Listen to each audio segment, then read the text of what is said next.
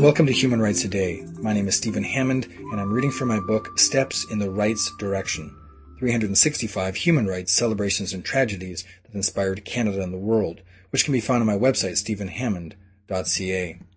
On November the 12th, 1974, the United Nations suspended South Africa from the General Assembly. After years of resolutions, restrictions, and embargoes against South Africa and its state-sanctioned racist system of apartheid, the United Nations went one step further by suspending the country from the UN General Assembly on November 12, 1974. South Africa retaliated by retaining its overall membership without paying its dues, but this only racked up a $100 million US debt for the eventual post-apartheid government. Meanwhile, black South Africans spent years in their struggle for basic human rights. They requested and accepted the short-term pain of international boycotts and embargoes levied against the country for the potential long-term gains that freedom would bring.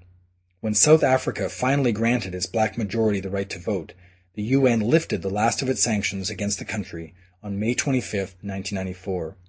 In 1995, $95 million of South Africa's arrears were paid when a surplus from other member countries came into the UN coffers. Nearly $30 million of that surplus came from the United States alone. That was November 12, 1974. If you'd like to hear a human rights story each day, be sure to click on the subscribe button, and I'll tell you another story tomorrow. If you'd like a link on your website of these podcasts, send an email to stephen@stephenhammond.ca, and we'll make sure you get the proper instructions. For more information on human rights, go to my website, stephenhammond.ca.